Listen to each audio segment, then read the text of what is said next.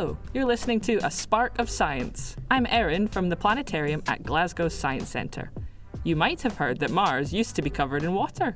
But why do we think that? Rovers on Mars discovered tiny sphere-shaped rocks known as blueberries that were formed by water below the planet's surface.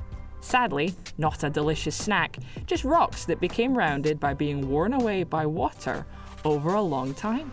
That's one of the ways scientists know that there used to be water on Mars. So, what happened to it? The easiest way to think about it is to compare Mars to our own planet. We've got lots of water. Planet Earth also has a nice atmosphere, a protective bubble around our planet that helps us hold on to all that water.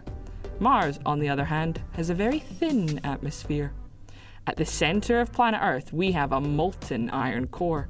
This gives us a magnetic field which acts a bit like a shield, protecting us from solar winds, charged particles streaming from the sun.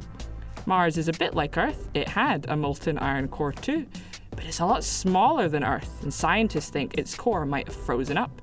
Without a magnetic field to protect the planet, those solar winds were able to strip away Mars's atmosphere until it was the thin one that we see today.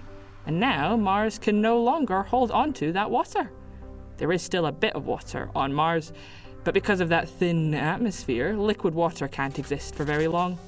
The water today is briny, slushy stuff at the polar regions. Thanks for listening to A Spark of Science, brought to you by Glasgow Science Centre. As an educational charity, we want to keep everyone inspired with science. You can explore a vast array of online content on our website, and you'll find us on Twitter at GSC1.